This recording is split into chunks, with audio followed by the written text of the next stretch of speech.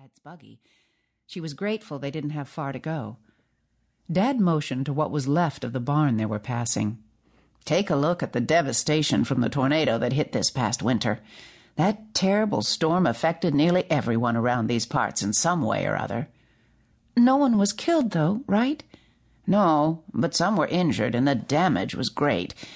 Many, like Wayne's folks, lost their homes, barns, and shops. It's a good thing the house Wayne started building before he lost his leg didn't sustain any damage from the tornado," Dad said. "Several of the men in our community finished it for him, and Wayne's folks have been living in it ever since." "Will they continue living there after Lorraine and Wayne get married?" Katie asked. Dad nodded. "At least until their own house is done."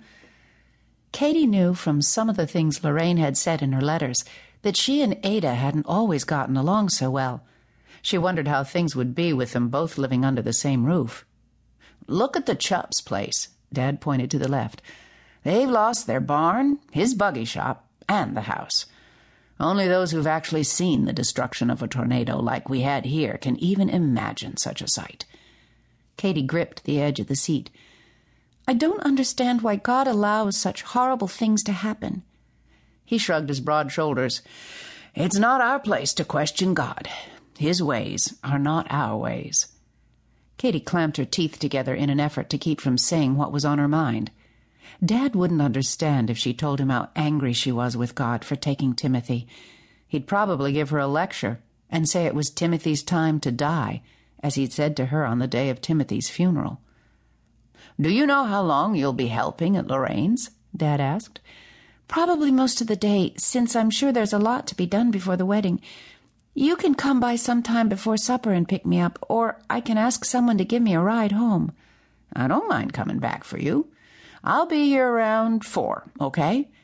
"That's fine, but if we get done sooner, I'll just ask for a ride home." "Sounds good." Dad guided the horse up Uncle Amos's driveway and directed him toward the barn.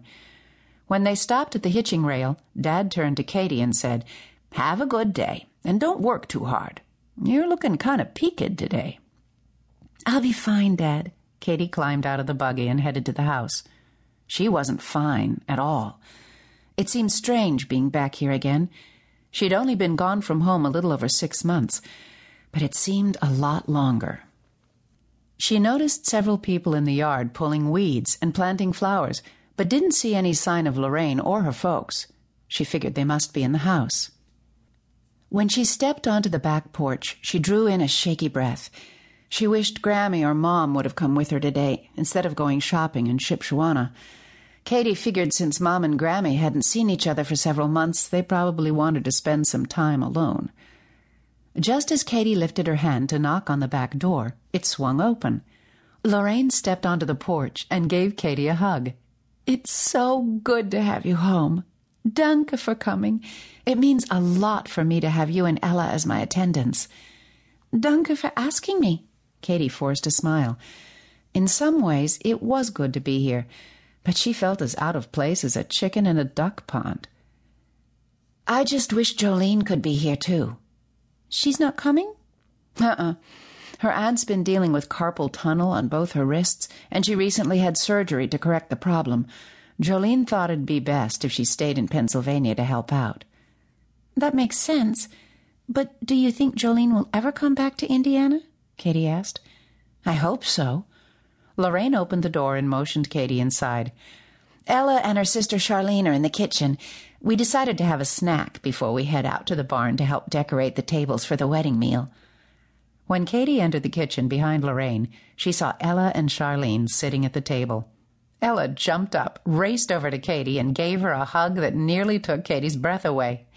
"It's so good to see you. We've all missed you so much." Katie smiled. "I've missed you, too." "Would you like a glass of iced tea?" Lorraine asked. Katie nodded and took a seat at the table. "How about a piece of my sister's appetitlich friendship bread?" Charlene motioned to the plate of bread on the table. "I'm sure the bread's delicious, but I'm not really hungry right now."